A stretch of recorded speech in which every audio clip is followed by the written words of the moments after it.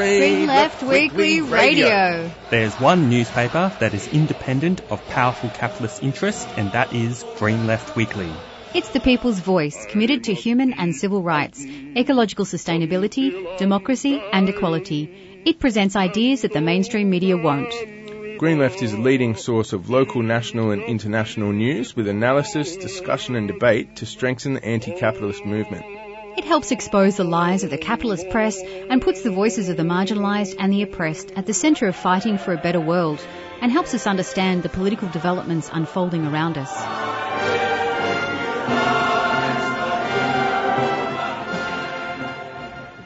Morning, listeners. You're listening to Green Left Radio, and on the line we have myself, Jacob Andrewarfer. And me, Zane Alcorn. How you going? All right, so we have a pretty good program lined up today. There's been quite a number of amazing kind of political developments that have kind of happened in this kind of past weekend, with the victory of MAS, Movement Towards Socialism, in Bolivia, and which is what we're going to be interviewing Federica Fontes about, who will be our first guest of the program. And then we also have the New Zealand election result, which we're going to be having an interview with Fight Back activist Annie White on our program to talk about the implications of that election. Now, I guess the main thing to start off the program, I'd like to acknowledge that 3CR today is being broadcast to you from the Wurundjeri land of the Kulin Nation, to pay our respect to elders past and present, and that this always will be Aboriginal land. Now, I guess the first kind of story I kind of want to quickly just mention is in the case of Victoria. Victoria is at least in Melbourne, it's in the process, I guess, of easing restrictions. We are only getting like 1 to 3 cases a day, which is actually very significant. I think, some credit to the Andrews government for having such a good turnaround. Although this is one of the kind of interesting things to note about Victoria, or Melbourne at least, is Melbourne compared to other parts of the world is actually probably the longest lockdown when it compares internationally. And where it's looking like probably as early as probably from the first weekend of November, the 4 reasons to go outside will be abolished, and we'll likely be able to socialise to a certain degree, but it'll have to be in a more limited kind of capacity, because I think with the easing restrictions, I think you'll only be able to have like 2 people over at your house, etc. But of course, you're right now with the current restrictions, you are able to meet up with friends outside to have a picnic, etc. But yeah, Zane, do you have any comments on that score? Well, just to say that it has been the longest, probably one of the longest lockdowns around the world, but also very effective at stopping that second wave.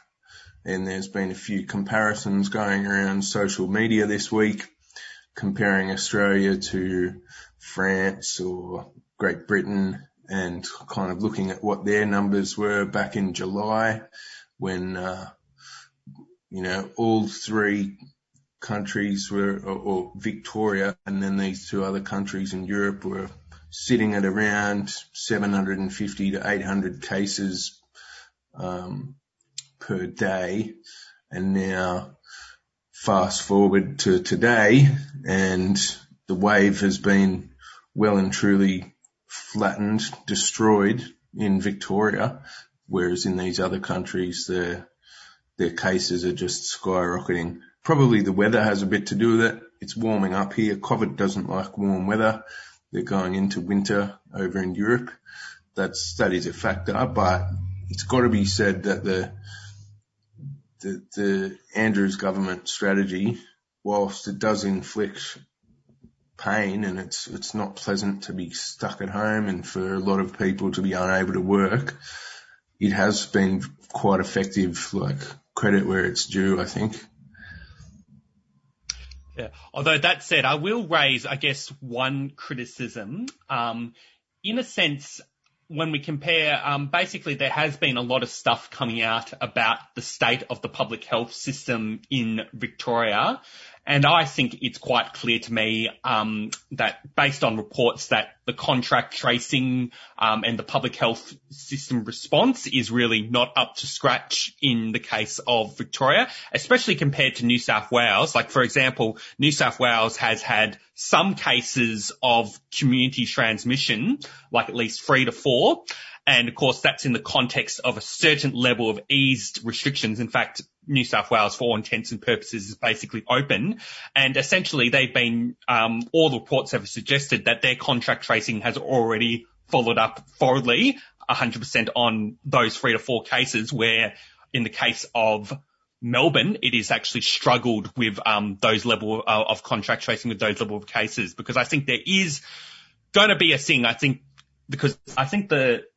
While it was good that Victoria, the Victorian government took a good approach to lockdown, having such harsh lockdowns is not likely to be sustainable in the long term, until there's a vaccine.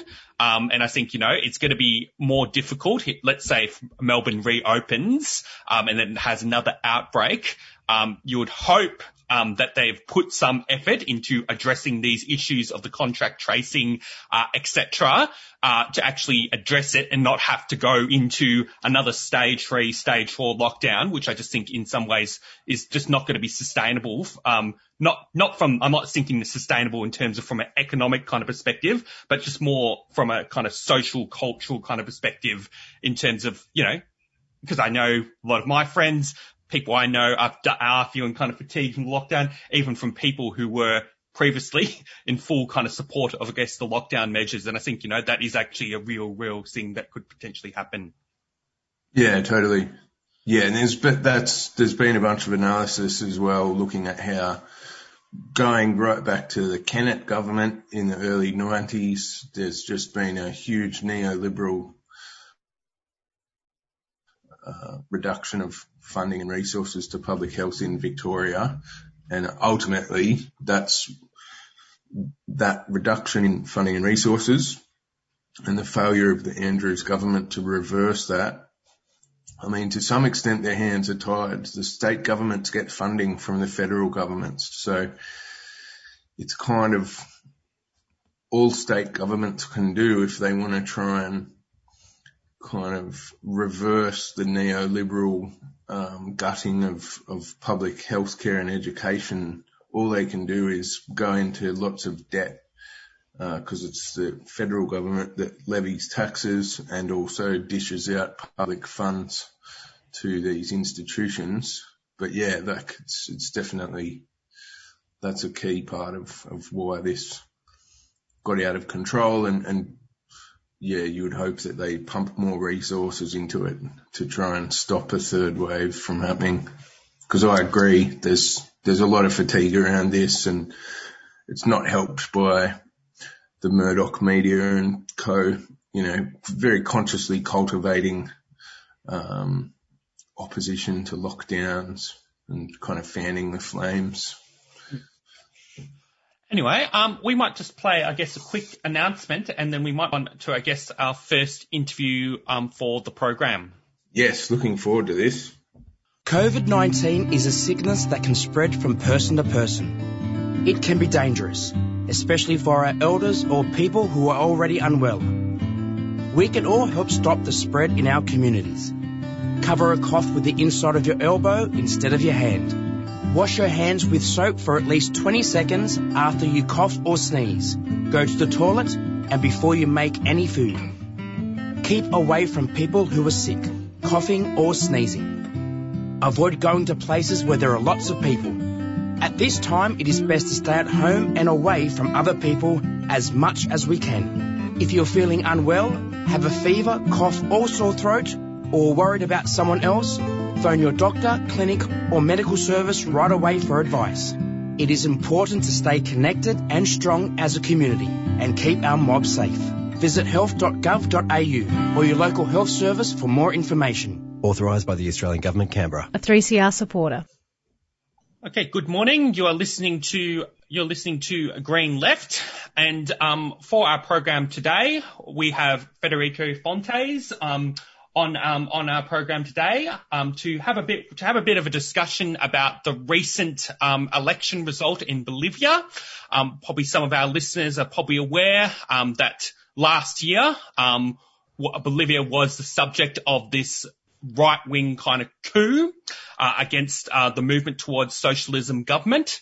And now recently, last weekend, or this weekend, or whatever way you mark the time, there has been a recent election in Bolivia, and the movement towards socialism has won overwhelmingly kind of majority against the right-wing coup government, which I think is a very kind of significant result for the left, especially since we don't tend to have many victory kind of stories in terms of the left. So I think this is a very kind of positive thing.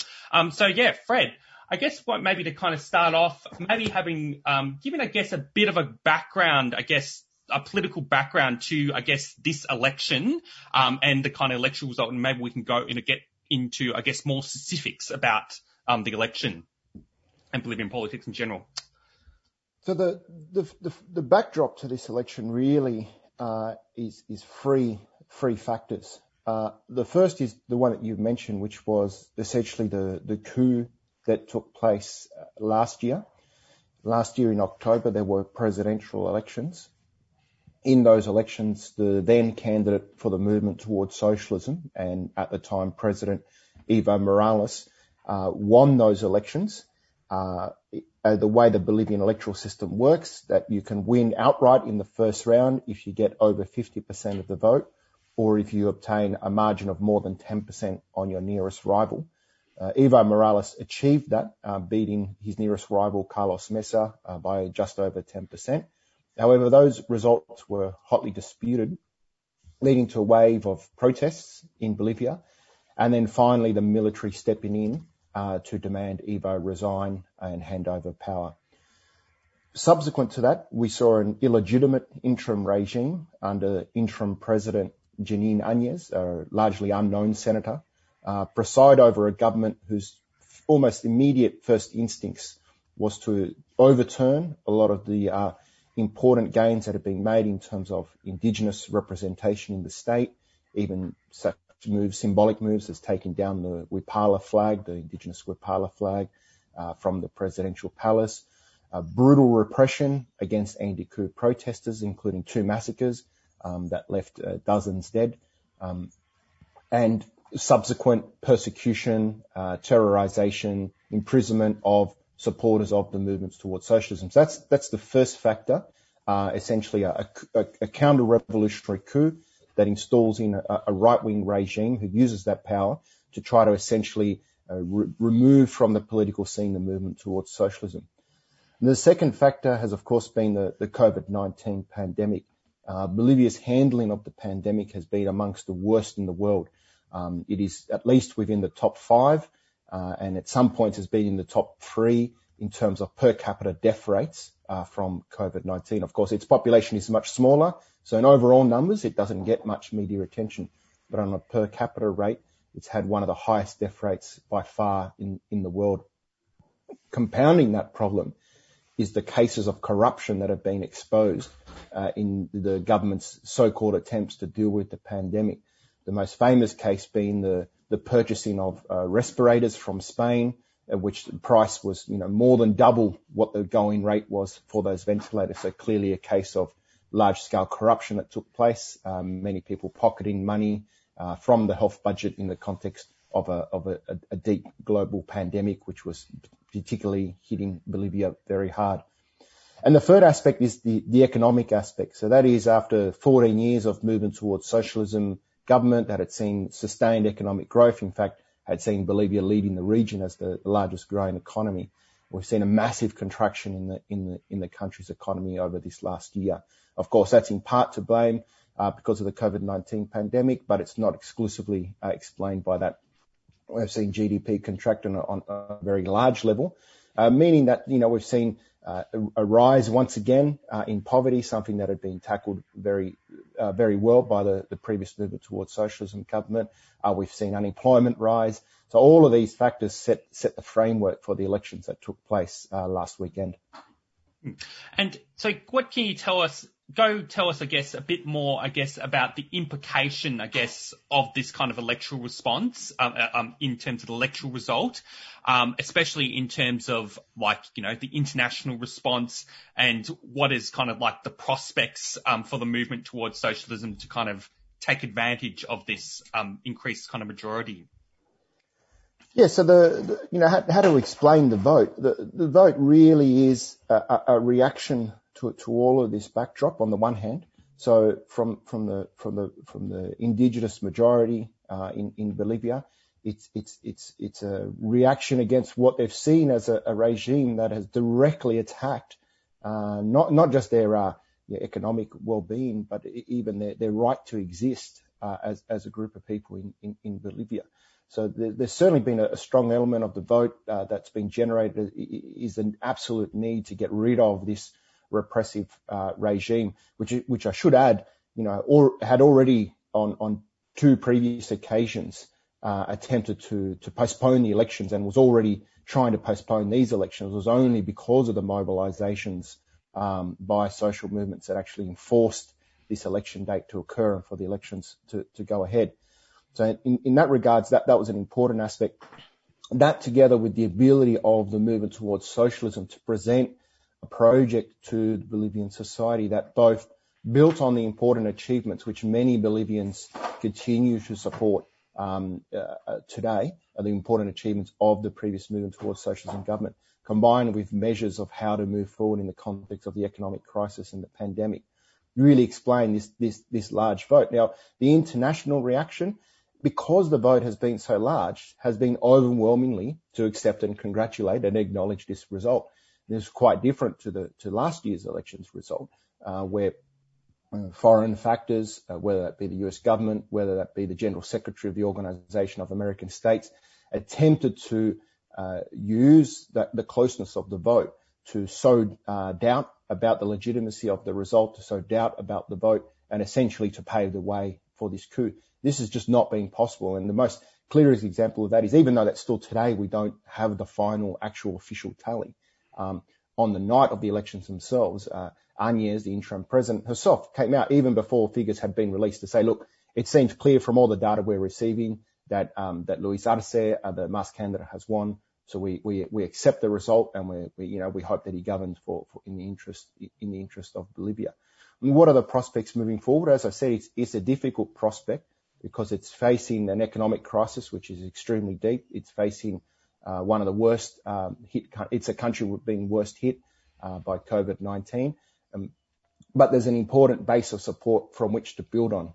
It's important to emphasize that it's still only a beginning base. 53 or 54% looks like what might be the final end result is an extremely good result, unheard of. The only other president to get that kind of vote has been Evo Morales in Bolivian, give one more exception, but in Bolivian history. But there'll be a need to continue to build on that support, and that will have to be done by providing concrete responses to these very pressing issues. And the kind of next kind of question, and I think it would be kind of good to kind of address this, especially since often on the left there has been kind of this debate about what is the actual kind of character of the MAS government. Is it a progressive government, or is it just a reformist kind of government? Or is it kind of partially to blame for or is it entirely to blame for the economic sort of problems that kind of Bolivia kind of faces? And so I'm kind of interested to hear your kind of comments and kind of analysis in response to kind of that often sort of that debate that kind of occurs in the left in response to some of these pink-tide kind of left-wing governments such as Bolivia. Yeah, I think that when trying to analyse the MAS and what it represents, it's just important to understand precisely what is the MAS and its trajectory. I mean, even starting from the fact that its name, Movement Towards Socialism, is not the name that the founders of the organisation wanted. I mean, what is today known as the MAS, or more accurately, actually, the MAS IPSP, which is the popular instrument for the sovereignty of the peoples, begins as a response in particular by the coca growers of the Chapare region, where Evo Morales, went through the ranks of the trade union to become the leader of that union. A response to the repressive policies, repressive actions of governments, and a determination by this group, this particular trade union, in alliance with other campesino and indigenous unions, to say, well, look, the only way we're going to put an end to these repressive actions and these repressive policies is by changing the people in power. If we want to change the laws, we need to be in the positions of power to change those laws for ourselves, to make sure those laws benefit us. And that's where the idea of creating the political instrument for the sovereignties of the people comes about. It's viewed not as a traditional political party, but rather as a political wing of the social movements. What it's able to do is very quickly gain an important base in Cochabamba, where the Chapare region is, where Evo is elected to national parliament together with a number of other deputies. From there, it's able to build in more alliances with other social movements, begin to gain traction in other parts of Bolivia, recognizing that this was, not enough, and seeing that there was a widespread discontent with the existing governments in the early 2000s, particularly following the uprisings that overthrew a president in 2002, a similar uprising in 2005. The MAS acknowledges that it needs to expand its base even further, and so starts to attract popular movements in urban sectors, as well as intellectuals, the left intellectuals, smaller left parties, brings them into its ranks in order to try to build a coalition that is able to then present a project to society that can obtain the kind of level of support unheard of for any other previous president in recent times. Prior to Evo Morales, it was almost unheard of for any party to get more than about 25% of the vote. What we saw with Evo Morales' election in 2005 was that he won with over 50% of the vote. This is where the MAS comes from, and this in many ways explains how it then went on to govern.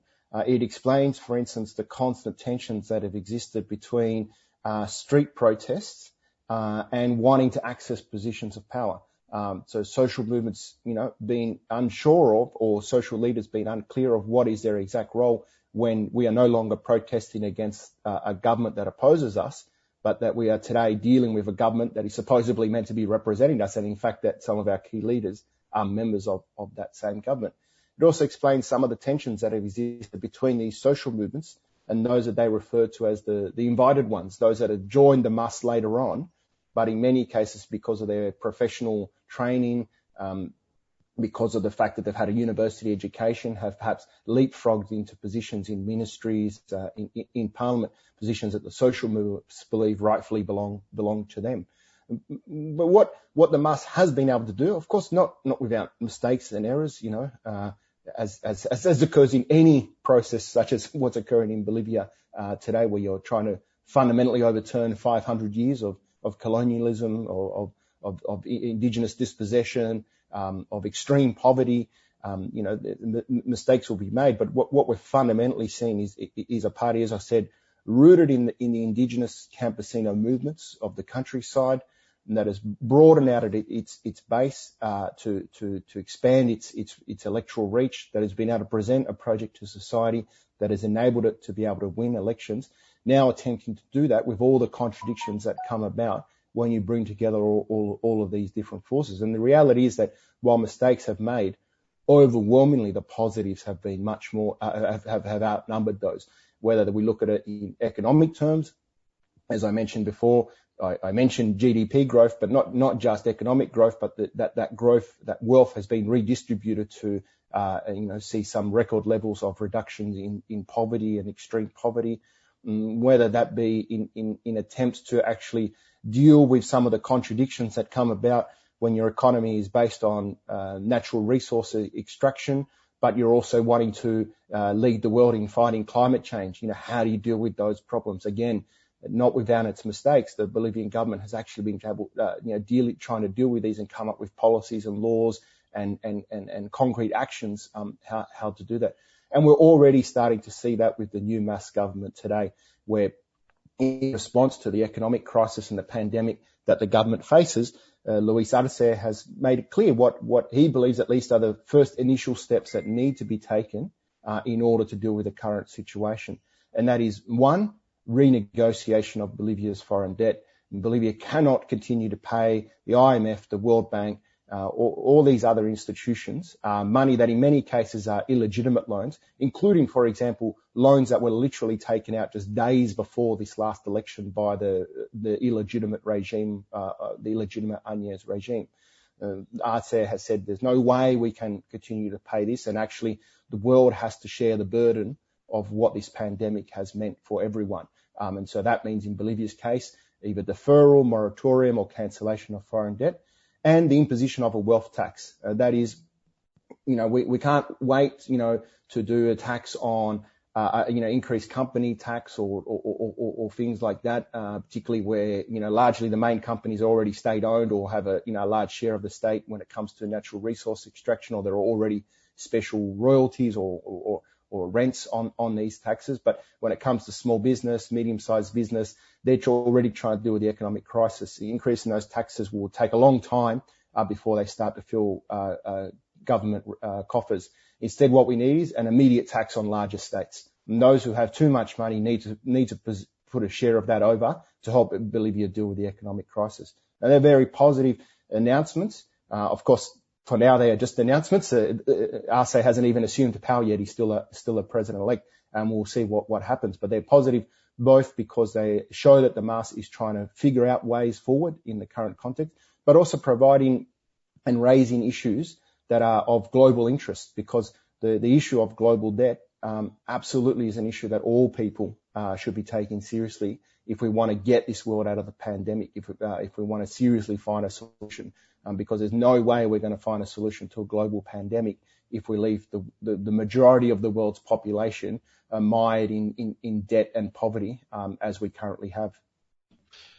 Yeah, and that kind of links, goes into, the next question, which is kind of Bolivia's relationship with the global capitalist system, i.e., in some sense, the question of the United States and their kind of interests, and also the interest of capitalists like the likes of kind of Elon, kind of Musk, because there's been this whole thing, even though it's sort of not, it hasn't really been clearly kind of spelled out, but one of the kind of contexts is for why the coup was able to happen with the support of the Western powers or the United States was the fact that Bolivia has massive access to all this to lithium resources, and of course Elon Musk and his and Telsa has a lot to gain out of that. And of course, one of the more fascinating things was as soon as the election kind of result happened, Telsa's stocks went right down. So yeah, I kind of want to kind of hear about your comments on that, especially since the agenda of MAS has been to nationalise those natural resources. Yeah, look, the reality is that even after 14 years of movement towards socialism government, Bolivia remains a capitalist country. It remains inserted in the world global economy, and in its economy largely continues to depend on the extraction of natural resources. There's been some important changes, that is that under the MAS government, due to its wealth redistribution policies, we saw the largest generator of economic growth was actually internal demand. That is because people actually had money to buy stuff. Local companies had the ability to produce stuff to sell because they actually had people to sell it to who had money to be able to buy it. Previously, there just wasn't any interest in producing for the national market because poverty was so low that everything was purely for exporting.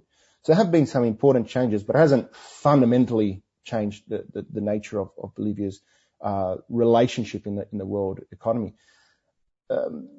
That said, whilst I have no doubt that an extreme part of why other political forces, governments, companies were keen to see Evo Morales removed from government because they were opposed to the policies that the Evo Morales government had implemented in terms of its nationalisation of the gas industry, in terms of renegotiation of contracts in the mining sector to benefit the Bolivian state. I think the key thing to understand is that it wasn't purely driven just by these economic policies. And that is because they realised that even if tomorrow, or even if they had have won these elections last weekend and Carlos Mesa had have been the new president, any attempts to reverse those policies would have faced the very strong resistance of the social movements that make up the backbone of the MAS. So really the real target here was not just the MAS government, although the MAS government, the fact that it was in government meant it could implement policies that directly challenged some of the interests of these transnational corporations and foreign governments. And not just in the economic realm, also in the political realm. So we've seen again another announcement of what the Luis Arce has said his government will do, is that it will work to re-establish UNASUR, the Union of South American Nations, a body that had grown under the progressive governments of the previous decades, that had basically fallen into repair as right-wing governments came to power in different countries. Now Bolivia has decided that it will take the lead in re-establishing this as a body that brings together South American countries to resolve their problems themselves without the interference of outside forces like the United States. So we've seen all of these are very important, but I think fundamentally what they want to get rid of is the social movements that make up the backbone of the MAS, because I have no doubt that even if the MAS had lost these elections, we would have still seen an extremely strong MAS opposition that would have fought tooth and nail to oppose the winding back of any of the policies that had been implemented. And that is why the Yanez government's first steps were precisely around those areas, to try to deregister the party. They were unable to do that, to try to jail some of its leaders. They got away with some of that, but not completely. Forcing some of their leaders into exile, forcing some of their supporters basically into hiding because of the paramilitary violence that we saw on the streets. I think this is a really important aspect, because they realise that what the MAS at the end of the day represents is a political movement, as I said, who has at its core Bolivia's indigenous campesino movements. And that is a very powerful political movement. Electorally, it's powerful because it may not be a majority on its own, but it's certainly a large minority. But that has proven its ability to expand its reach into urban sectors. But it's also a section of society that's shown that it's highly organised and willing to fight for its rights. And breaking the backbone of that is absolutely the target of what the opposition parties have wanted to do. They're unable to do that. And in fact, the MAS has in some ways come back, I'm not sure if I would say stronger, but will certainly have learned a lot of lessons over this last year and has the potential to come back stronger with under this new Luis Arce government.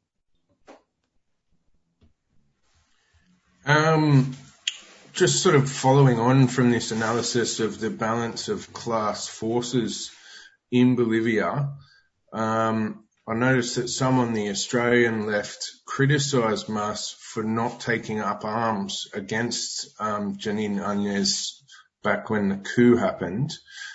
Does this resounding victory vindicate MAS's response to the coup? Like, if taking up arms was the most logical or necessary way forward, don't you think that MAS might have gone there? Like, I don't know. There seems to, at the time when the coup happened, there seemed to be this idea that MAS had never thought about the existence of the state and like how the state works. And I feel like probably MAS's response to that coup would be informed by their quite detailed analysis of the power structures they're up against and their own strengths.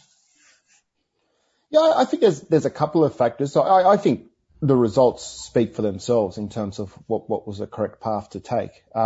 But I think when it comes to, the MAS's viewpoint and, taking up arms, I mean, I think ultimately it tends to be the case that you only take up arms really when you have no other option left.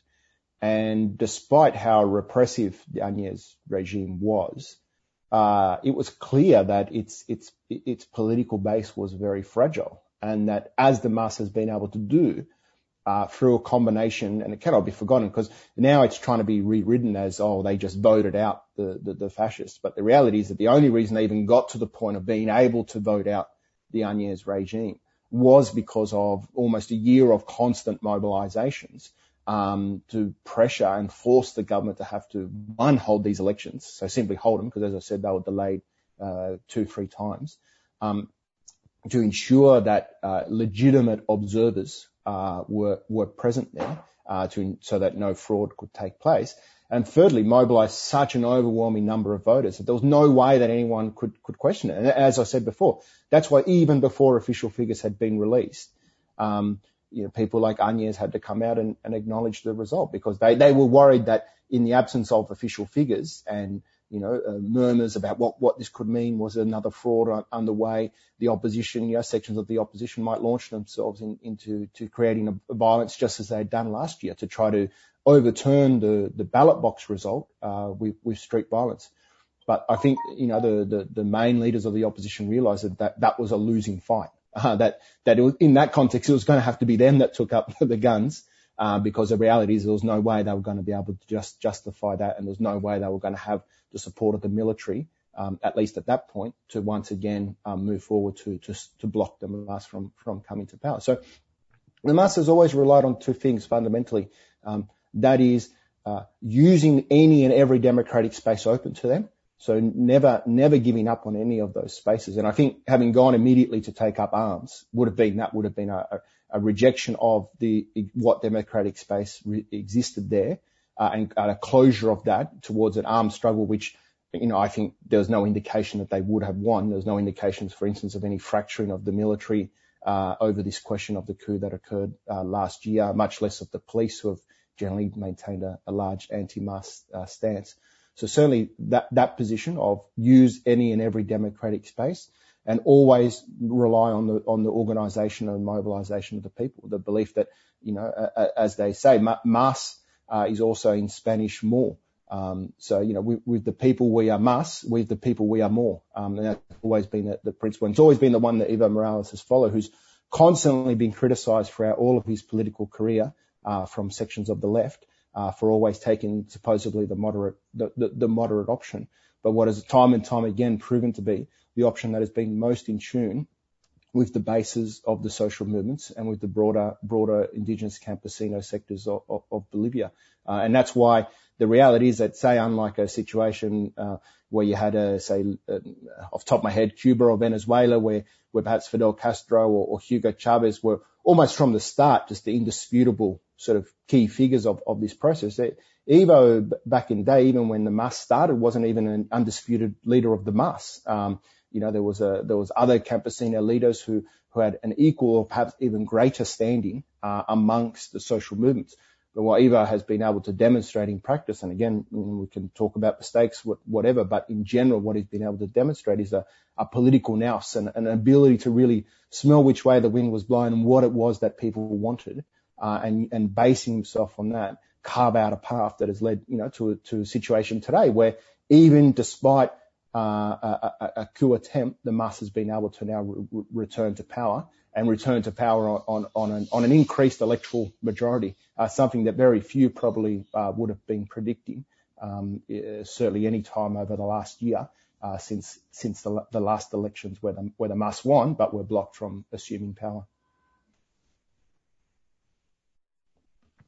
Oh, yeah.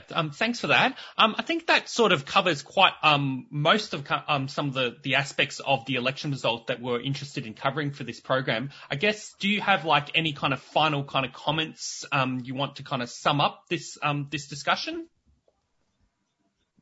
I would sum up perhaps reiterating something that I sort of mentioned in response to the last question, and that is that there's a lot of positives to really take out of what's occurred in Bolivia. Not just the positives in the sense of the results themselves, but also to try to analyze and look at what has really happened. So rather than try to analyze what's happened in Bolivia by starting with a pre-existing framework and then either trying to apply it to Bolivia or pointing out how it breaks from the pre-established framework and therefore is incorrect. Just study and learn and see what the movements there have done. Now, of course, that doesn't mean we can just replicate the mass here in Australia. I mean, for starters, we don't particularly have Indigenous campesino sector that represents 40% of the population. So, you're already we're inability to start from the very starting point that they did. But as I said, the approach that the mass has taken to politics, whether that be the construction of alliances amongst different social movements, whether that be its ability to present a coherent project to society that's been able to expand its electoral base and win over other sectors to back it, whether it's been the concrete policies that it's been able to implement that have fundamentally changed people's daily lives and made it a real reason to actually come out onto the streets to defend the Mas government. The errors that the Mas government have made, which explain why it wasn't able to immediately respond to the coup attempt at the end of last year and defeat that coup attempt immediately, and why it instead took a year of debate, discussion, reinvigoration of the social bases in order to get back to the position where it could mobilise its core base and irradiate from there a level of support that could ensure the elections occurred and won. All of these things are really interesting and really show that ultimately, as much as it's a slogan, it's also true that, people's power really does matter, that at the end of the day, people's power will always win out. Of course, it's easier to say the slogan than to work out how do we actually create people's power and build that on an ongoing basis, turn it into an organizational form that can sustain that in the long term. But it can happen. It certainly can happen in a context where all the factors seem against the Mas government, against the movement towards socialism. Globally, it can be often seem like everything is going in the other direction, but it's not quite the case. And certainly, Bolivia is one example of that. So I think it'll be interesting to see what happens in the next period.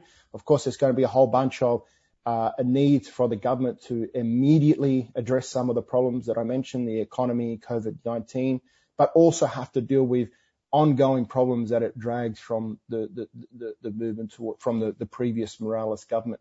And in particular, it will be the question once again of how to deal with the relationship between social movements and governments, where we see the problems of how, for example, co-option or integration of social movements in the state can lead to their demobilization, which in large part explains why those social movements weren't ready to mobilize to defend the electoral result last year. But despite that, and despite one would think having learnt those lessons, and despite all the lessons of the last year of the remobilization of those social movements to demand the elections, we already see social movements demanding places in the Evo Morales, in the Luis Arce ministry, demanding positions in the state. Once again, those same problems reappearing. So it'll be fascinating to see how those discussions occur, what lessons are drawn from the previous period, what things change, how things are done differently this time to move forward. But it will be done perhaps not in as a positive situation as was done previously, where you had a lot more left-wing governments in the region, but it's certainly being done in the context where there are perhaps more protest movements in the regions. We see that in Chile, and we see that in Colombia. Perhaps they're the two most graphic examples of protest movements now that have lasted several months. In Chile's case, I think we're coming to a year now of popular protests around a constituent assembly and against the Piñera government. All of these factors, lessons that can be learned will be really important. And of course, expressing our solidarity will be as well. That's been a key factor of why Bolivia is where it is today, because of the international spotlight that solidarity activists, for example, here in Sydney, the Association for Human Rights in Bolivia, who I've had the pleasure of working with, have been a real part of doing that, have all in their own way contributed their little grain of sand to making this victory possible. Yeah, thank you. Thank you very much there, Fred. I think that was a good sort of note to kind of end it on. Thanks, Fred. You're listening to Green Left Radio, and we just might go play a quick announcement and move on to the next part of the program.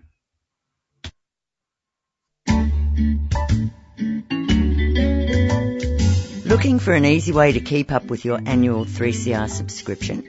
You can now set up an annual debit from your bank account or credit card, and once a year your payment will be automatically deducted.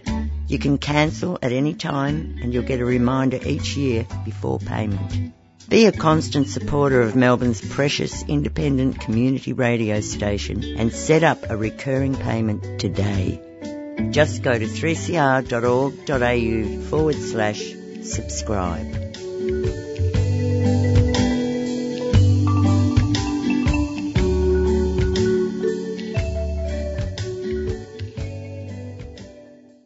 For our program for Green Left this week, we are going to be having a discussion with Annie White, who is an activist with Fight Back New Zealand, about the recent New Zealand election result, which has seen the Labor government led by Jacinda Ardern win an outright majority off the back of its handling of the COVID-19 pandemic. And I guess to start off this discussion, Annie, what can you tell us, I guess, about this the electoral result in New Zealand, I guess, and its significance? Yeah, so as you said, obviously we've had Jacinda's Labour Party get a landslide victory. This is pretty historic in terms of the scale of the victory. So it was the biggest shift in votes in a century. And it's also historic under MMP, which is the mixed member proportional system, which is a system that has generally allowed minor parties to have more influence. But this is the first time that a party under MMP is likely to be governing alone potentially without even confidence in supply agreements or anything. And I've heard suggestions on the left that this means they can better implement a kind of a left-wing agenda. But I think the opposite is the case, because if you look at the MMP and what MMP means, it was brought in essentially because both Labour and national governments were introducing neoliberal reforms, and there was a kind of a popular support for proportional representation to curb the parties. So now with this kind of historic landslide for Labour, where they've managed to win over the middle, they're not going to want to lose the middle, and they also have no reason to be accountable to, for example, the Greens. They don't need the Greens. So yes, it means they can kind of do what they want, but it does seem like what they want is to govern for the middle. So yeah, it's a historic win, but I think probably a historic win for the centre rather than a swing to the left. Oh, yeah. Well, going in from that, because I guess from my understanding, as a result of this, Labor now has an increased majority. And I guess looking at the last kind of election, there was this whole thing where the New Zealand government was criticised heavily because they had to govern, they had to get in a coalition with New Zealand First, which is, from my understanding, a kind of right-wing kind of nationalist party, almost akin to sort of One Nation in Australia. And I guess I want to kind of hear you kind of expand a bit more on this. How was the Jacinda Ardern government able to kind of win over this kind of centre in terms of its support base, and what can you give us a bit more of what the kind of political implications of this increased majority, which you've alluded to? Yeah, so I mean, the winning over of the centre, in large part, it's a matter of very competent crisis management, some symbolic commitments, and an unwillingness to take any really radical measures. So in the 2017 election, they came in talking about climate change as the nuclear-free moment of our generation, but they haven't really made any sort of radical changes that are needed to address climate change. Whereas, they have won over, for example, the South Island, all of the rural seats in the South Island, party voted Labour, which is quite unusual. So they have managed to win over kind of middle voters, even conservative voters, and I think they're very aware of that. So, on the election night, there was a lot of talk of governing for all New Zealanders, and this came not just from Jacinda, but also, for example, from Grant Robertson, who's a prominent MP within the party. They both used this phrase of governing for all New Zealanders. The press very much picked that up and ran with it. And I think that very much indicates that they're saying, we will not scare the horses, we will govern for the centre. You could also see it in Jacinda's acceptance speech, when she sort of talked about how the world is polarizing and we need different sides to listen to each other. She basically said the left needs to be willing to listen to the right. So it's, very much, the line has been that they've been able to win over the centre. They've probably gained votes actually from National, the right-wing opposition party. So, they don't want to lose those middle voters. That's kind of very much the message that's being hammered home. Yeah. Well, I guess that gets into, the next question, which is, because coming from someone who's in Melbourne at the moment, one of the kind of things that has, I guess, been quite striking about Jacinda Ardern's sort of government has been its popularity and success in terms of handling, I guess, the COVID-19 pandemic, and you could argue that it's one of the best performing countries in that context. But what has, in that context, what has really been the response of the right to this electoral result, especially since I have been reading some criticisms from the right that indicate some criticism of the lockdown measures that New Zealand did, especially in relation to the classic economy.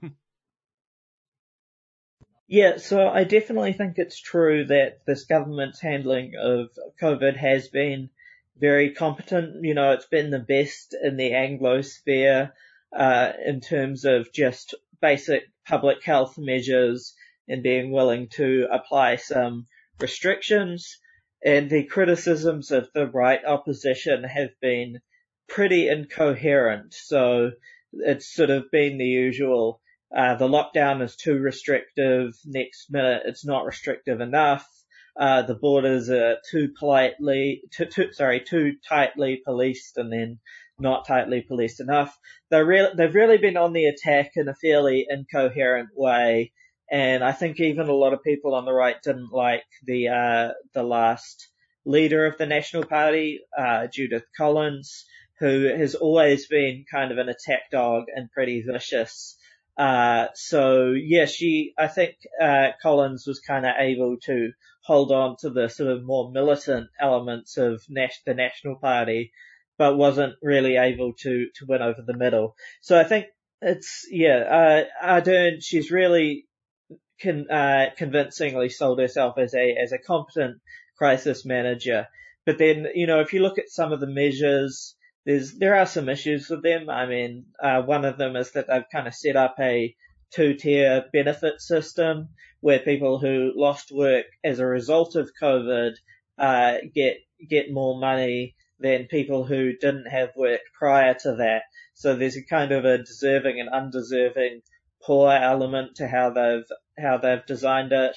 They've increased police powers, which I think it's, you can see why with the need for lockdown measures, but it potentially sets a bad precedent. There's been problems in terms of how migrant workers had to deal with the situation, and now they're introducing charges for returning New Zealanders. So it's not necessarily a very equitable handling of the crisis. But, I mean, it's certainly a competent handling in terms of just basic public health measures. And I think what we're seeing is there's this real worship of Jacinda internationally. And I think to me, it's like an index of how bad things are elsewhere.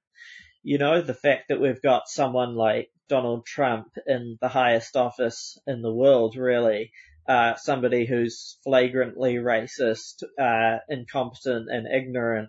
So just some kind of baseline competence and public health measures, which should be really universal, are taken as exceptional. So I guess the point is not necessarily that this is an incompetent government or what have you. It's simply that it's not a government that's willing to take any radical measures. It is a government of the centre and the middle. And I don't think people should have illusions about the nature of this government. The right, it was surprisingly self-reflective on the night, actually, that they were talking, the National Party were talking about their own failure, their own lack of discipline. A lot of talking heads were kind of prodding them to admit that Judith Collins, the leader, was part of the problem, but nobody actually stuck the knife in. But yeah, it's been a negative campaign. It drove a lot of people away, and I think they're kind of aware of that. And people are just aware that this government has handled COVID competently. That's how they were able to win over right-wing and middle voters. Yeah. Well, respond to one of the points you kind of raised there.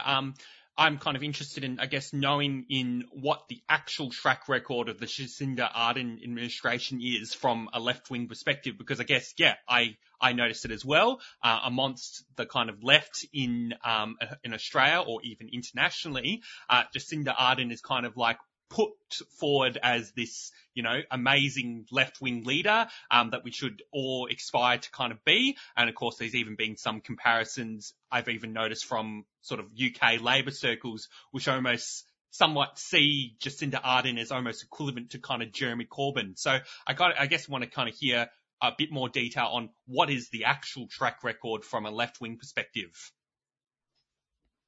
Yeah, well, in terms of the UK comparison, I think the thing to consider there is that she started out her career working for Tony Blair. So, I mean, I think she's maybe comparable to Corbyn in the sense that she has a sort of a dedicated following, a much larger dedicated following, but still, is a figure who is able to inspire and mobilize people.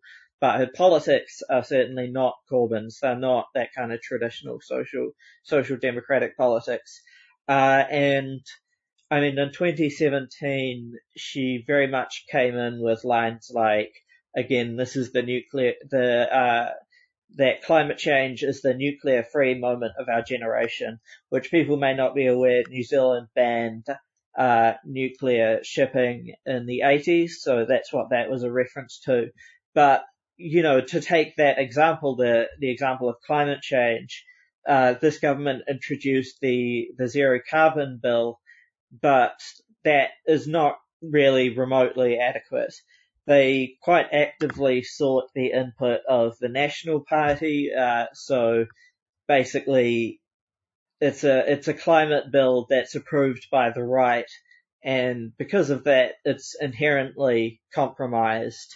So it embedded the emissions trading approach, which people will be aware, has created new markets and not been able to curb emissions. It excluded major emitters. It was non-binding. So it really was completely inadequate for this, but essentially species threatening situation we have right now. It was really much more of a symbolic commitment rather than being willing to take on, extractive capital, agricultural capital, and make the sort of changes that are actually required to prevent runaway climate change. So yeah, that's just one example. It's been similar with Indigenous rights. So there's a land struggle called Ihu Mātau, which is basically against property developers and for a Māori kinship group, iwi, to have control of that land. And Jacinda has refused to take any explicit position on that. She's refused to even visit the site when petitioned to do so. She's really just not been willing to upset the horses on that and other issues. I mean, the Christchurch shooting is another example where, she was praised for wearing the headscarf, which I can understand. And again, in an international situation where you have someone like Donald Trump leading the free world, it seems pretty exceptional for someone to simply respect Muslim customs at a funeral. But that, I think, is just a sign of how low the bar is, that simply respecting the customs at a funeral is really exceptional. But what she did after March 15th was actually beef up police powers give police more guns. Fortunately, that trial of police having guns kind of collapsed and has been reversed after popular opposition. But I definitely think on a whole range of policy areas, it's been a very compromised government and very unwilling to take any radical measures. And I think now that they're talking about governing for all New Zealanders, and they're very aware that they, have this base in the middle, they're going to continue to be unwilling to really scare the horses in any way or to make any radical changes. Unless their hand is forced.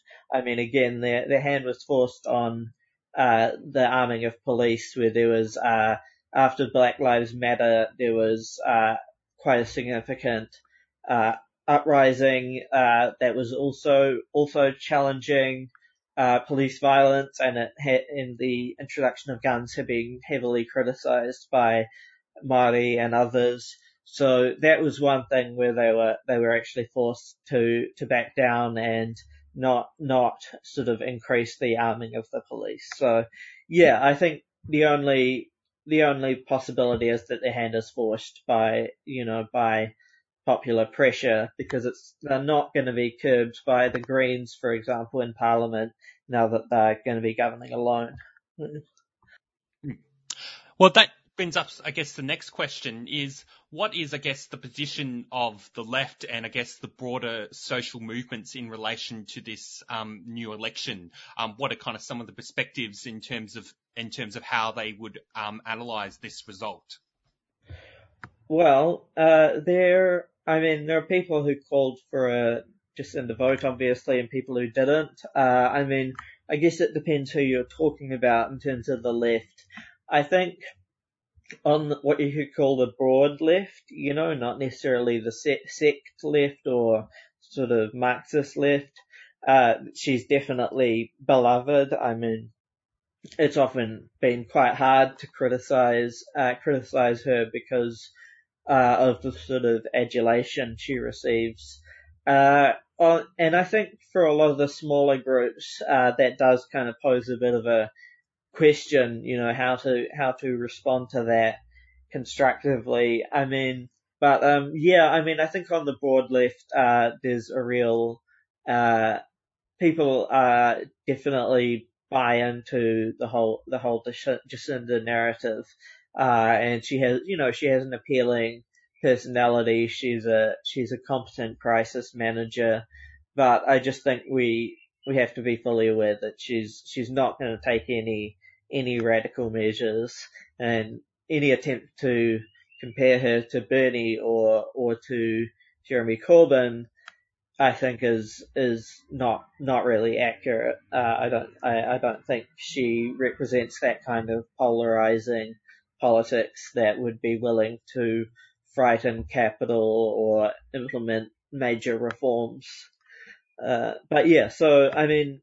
I think the left, as I say, the broad left is very sympathetic, and the kind of more hard left is kind of trying to figure out how to respond to the situation. All right. That brings us, I guess, to the next question is, and this will be especially of interest to our listeners. What are some of the current sort of issues and, I guess, grievances that are currently, I guess, driving kind of social movements in New Zealand right now? Like from my knowledge, there's currently this referendum around legalizing cannabis that's currently going on. I'm not sure if that has been finished up yet. And I guess, what is the position of this newly elected government in relation to some of these grievances? Is this government likely to address them? What is sort of the balance, I guess, of forces there? Well, you mentioned the cannabis referendum, and I think that's a good example of what I've been saying, in that Jacinda has said she is not going to announce how she voted in the cannabis referendum.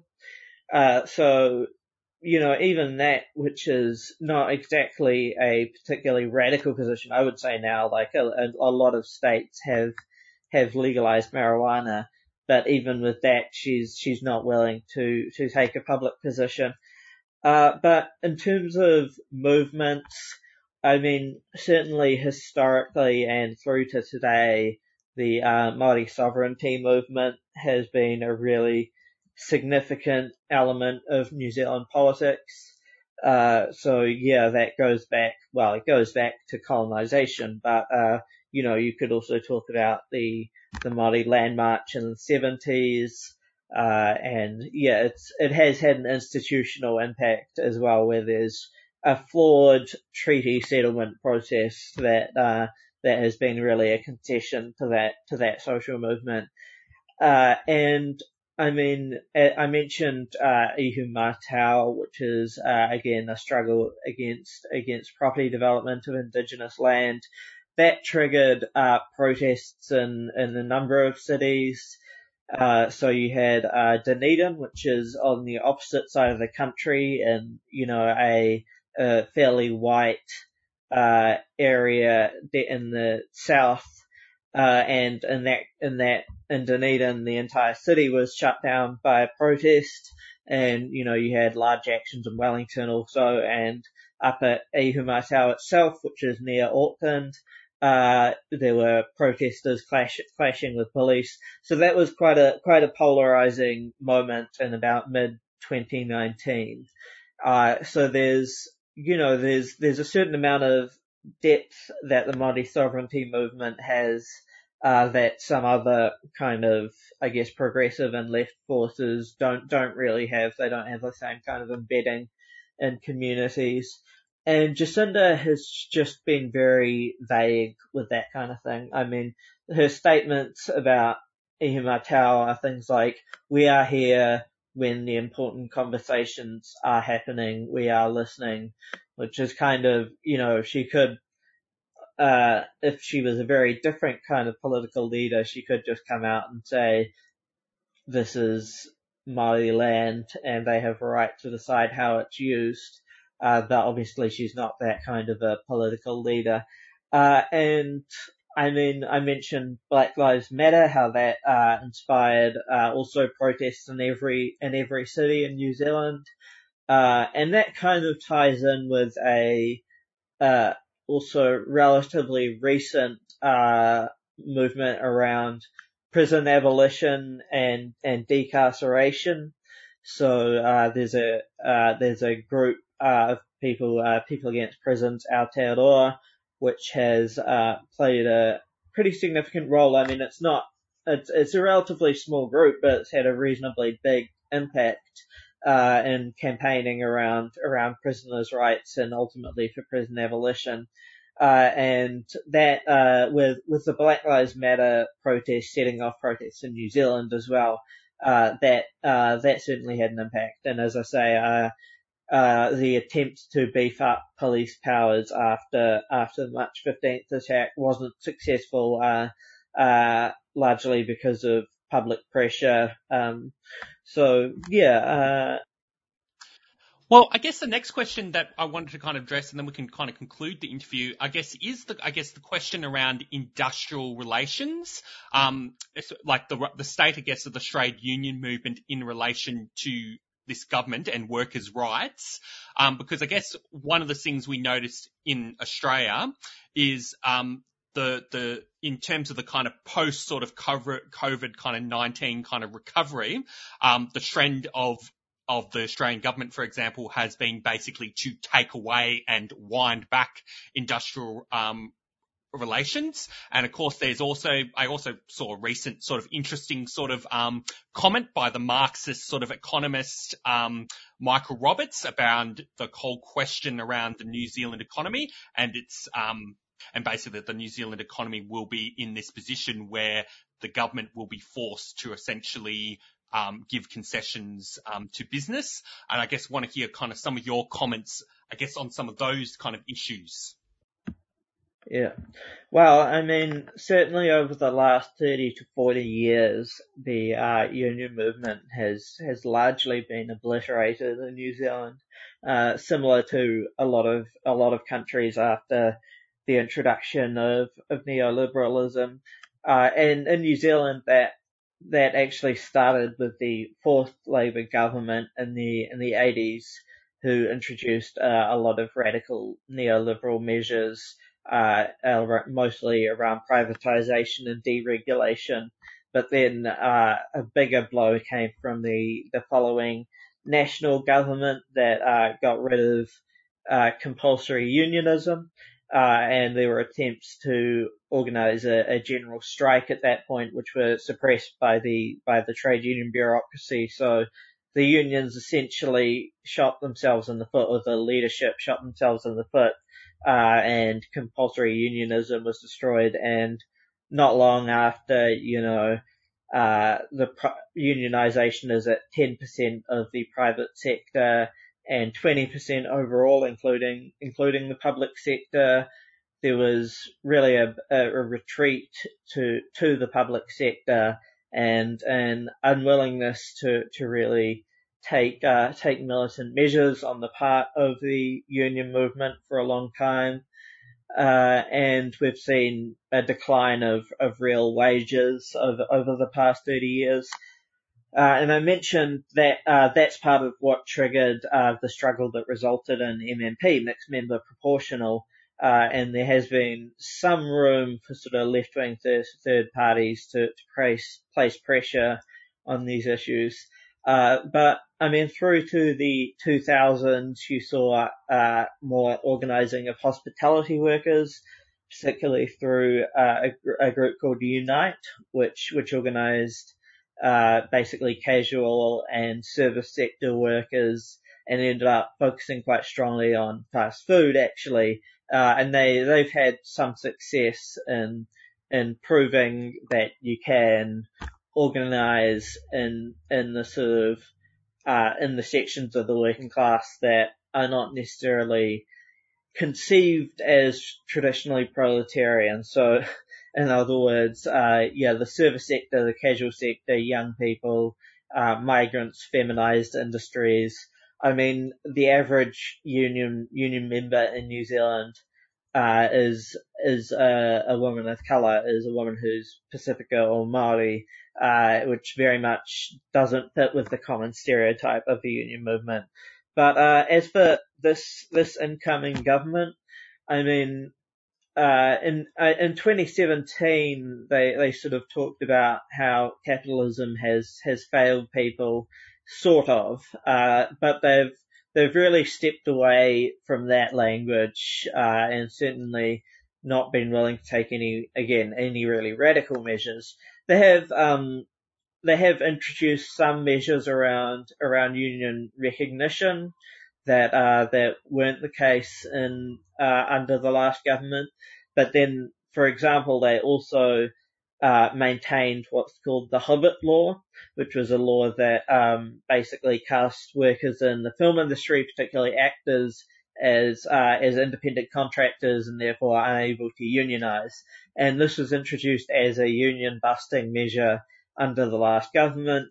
Labour said they'd get rid of it, and they didn't. They made some amendments to it, and yeah, they've also increased the minimum wage. But then, the last government was also increasing the minimum wage, so it's really been more half measures. It's still not as bad as what you would get under National, but it's certainly not again willing to take any radical measures. We saw a struggle break out with the nurses, where basically the leadership had endorsed quite a dodgy deal, and there was this basically rank and file opposition to the leadership, which led to strike actions, and there was a lot of community support for the nurses. Unfortunately, in the end, after quite an inspiring struggle, they ended up with quite a poor agreement anyway, and so that was a bit unfortunate, because it's one of the few outbreaks of rank and file struggle we've really seen in some time. So another thing is with COVID, we've seen the Council of Trade Unions leadership kind of take an approach of like managerial collaboration, similar to what's been challenged in the Australian NTEU, but there hasn't really been much of a challenge to the kind of collaborationist approach of the CTU leadership. So yeah, I mean, again, it's this government's approach to the union movement is a little better, but certainly not willing to scare the horses, not willing to do anything that might result in capital flight. And unfortunately, the line of a lot of union officialdom is really to clamp down on any criticism of the Labour government, very much still supportive generally of the Labour Party. Oh, well, thanks very much for that, Annie. I guess, do you have any, we'll conclude this interview, I guess, now. Do you have any kind of final comments you'd like to kind of make? No, I don't think so. I think I'll leave it there. Thanks for having me on. All right. Well, thank you very much, Annie. But yeah, you're listening to Green Left Radio. We're just interviewing Annie White about the electoral results in New Zealand. So yeah, I might just play a quick announcement and we'll move on to the next part of the program. All right. Housing for the Aged Action Group has gone digital to help stop the spread of the coronavirus, but we're still here. If you're over 50 years old and having problems with your housing, we can help. If you're having trouble paying the rent, problems with your retirement village manager, or concerned about your caravan park, give us a call on 1300 765 178. We can also help connect you with aged care services and emergency relief if you need it. Stay safe, everyone.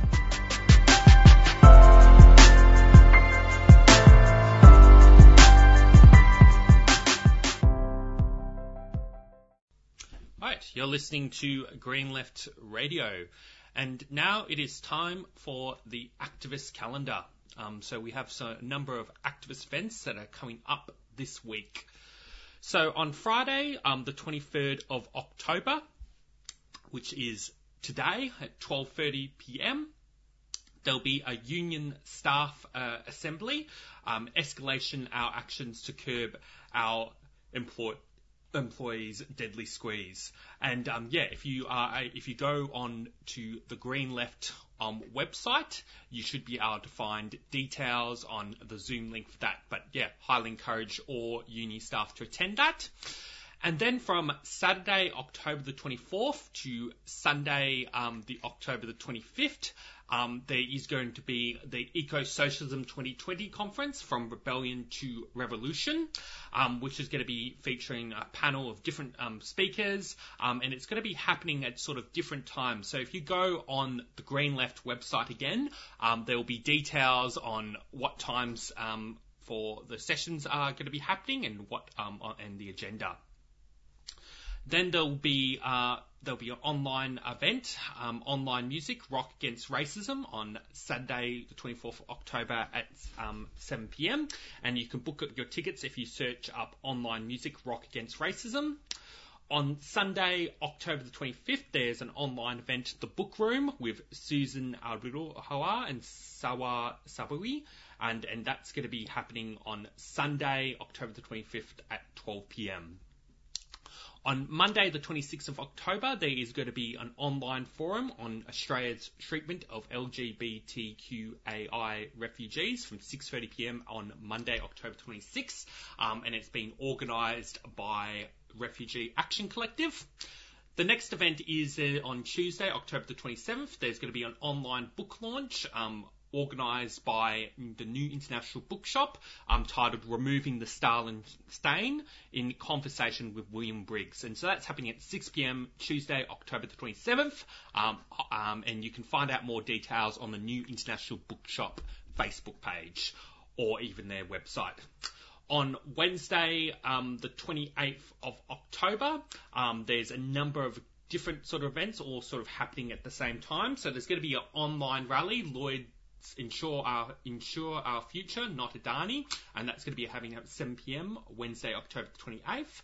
There'll be online forum Free Palestine at 7:30 p.m. at the same time as well, and there'll be another online forum exploring degrowth and pandemic solidarity at 8 p.m.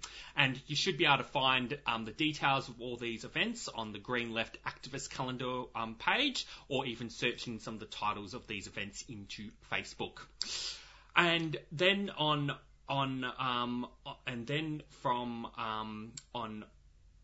Thursday, October the 29th, there'll be an online forum titled School Funding Inequity, the Impact on Teachers and Students. And so that's happening on Thursday, October the 29th.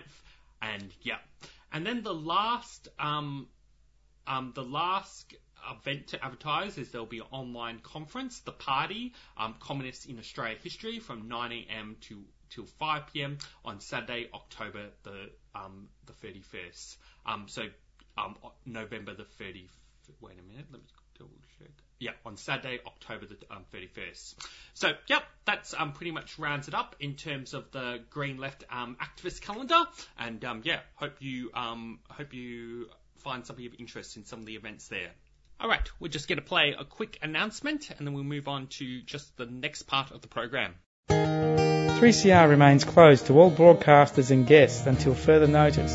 The good news is that so many of our programs are producing new shows each week from home. From Lost in Science to Living Free. Done by Law to Defence of Government Schools. Concrete Gang to Chronically Chilled. Mafalda to Music Matters. We're here with compelling content and rousing radio. Listen live or listen later. Tune in, stay safe and keep listening. 3CR Community Radio, here to stay.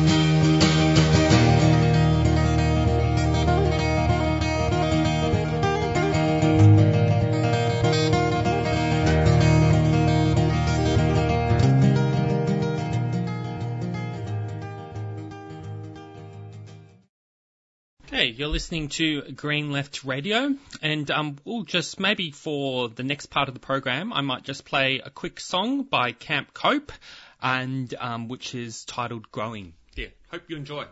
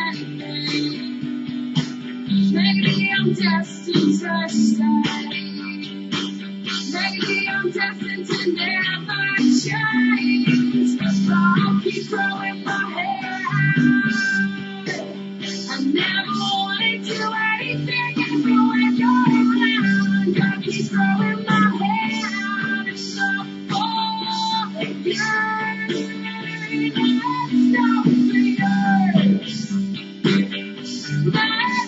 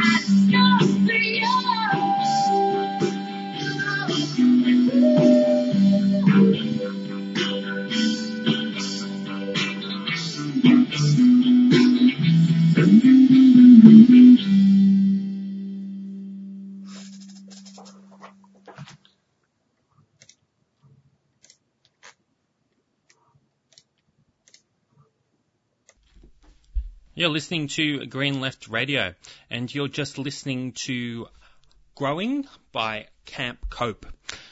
Anyway, we're getting into the end of our program. I'd just like to put a plug for Green Left. Green Left is forms the kind of main core of this program, and we're always after more. We're always looking for more supporters to keep Green Left Radio and Green Left constant publishing. We publish all the kind of struggles against injustice and that go and have been around, and we're just getting into our 30-year anniversary. But yeah, if you would be interested in becoming a supporter of Green Left, you can become a supporter by going on greenleft.org.au/support. Anyway, I'd like to thank all our listeners and thank our guests, and we'll stay tuned for Beyond Zero Emissions after this program, and you'll be hearing from us next week. This brings us to the end of the show.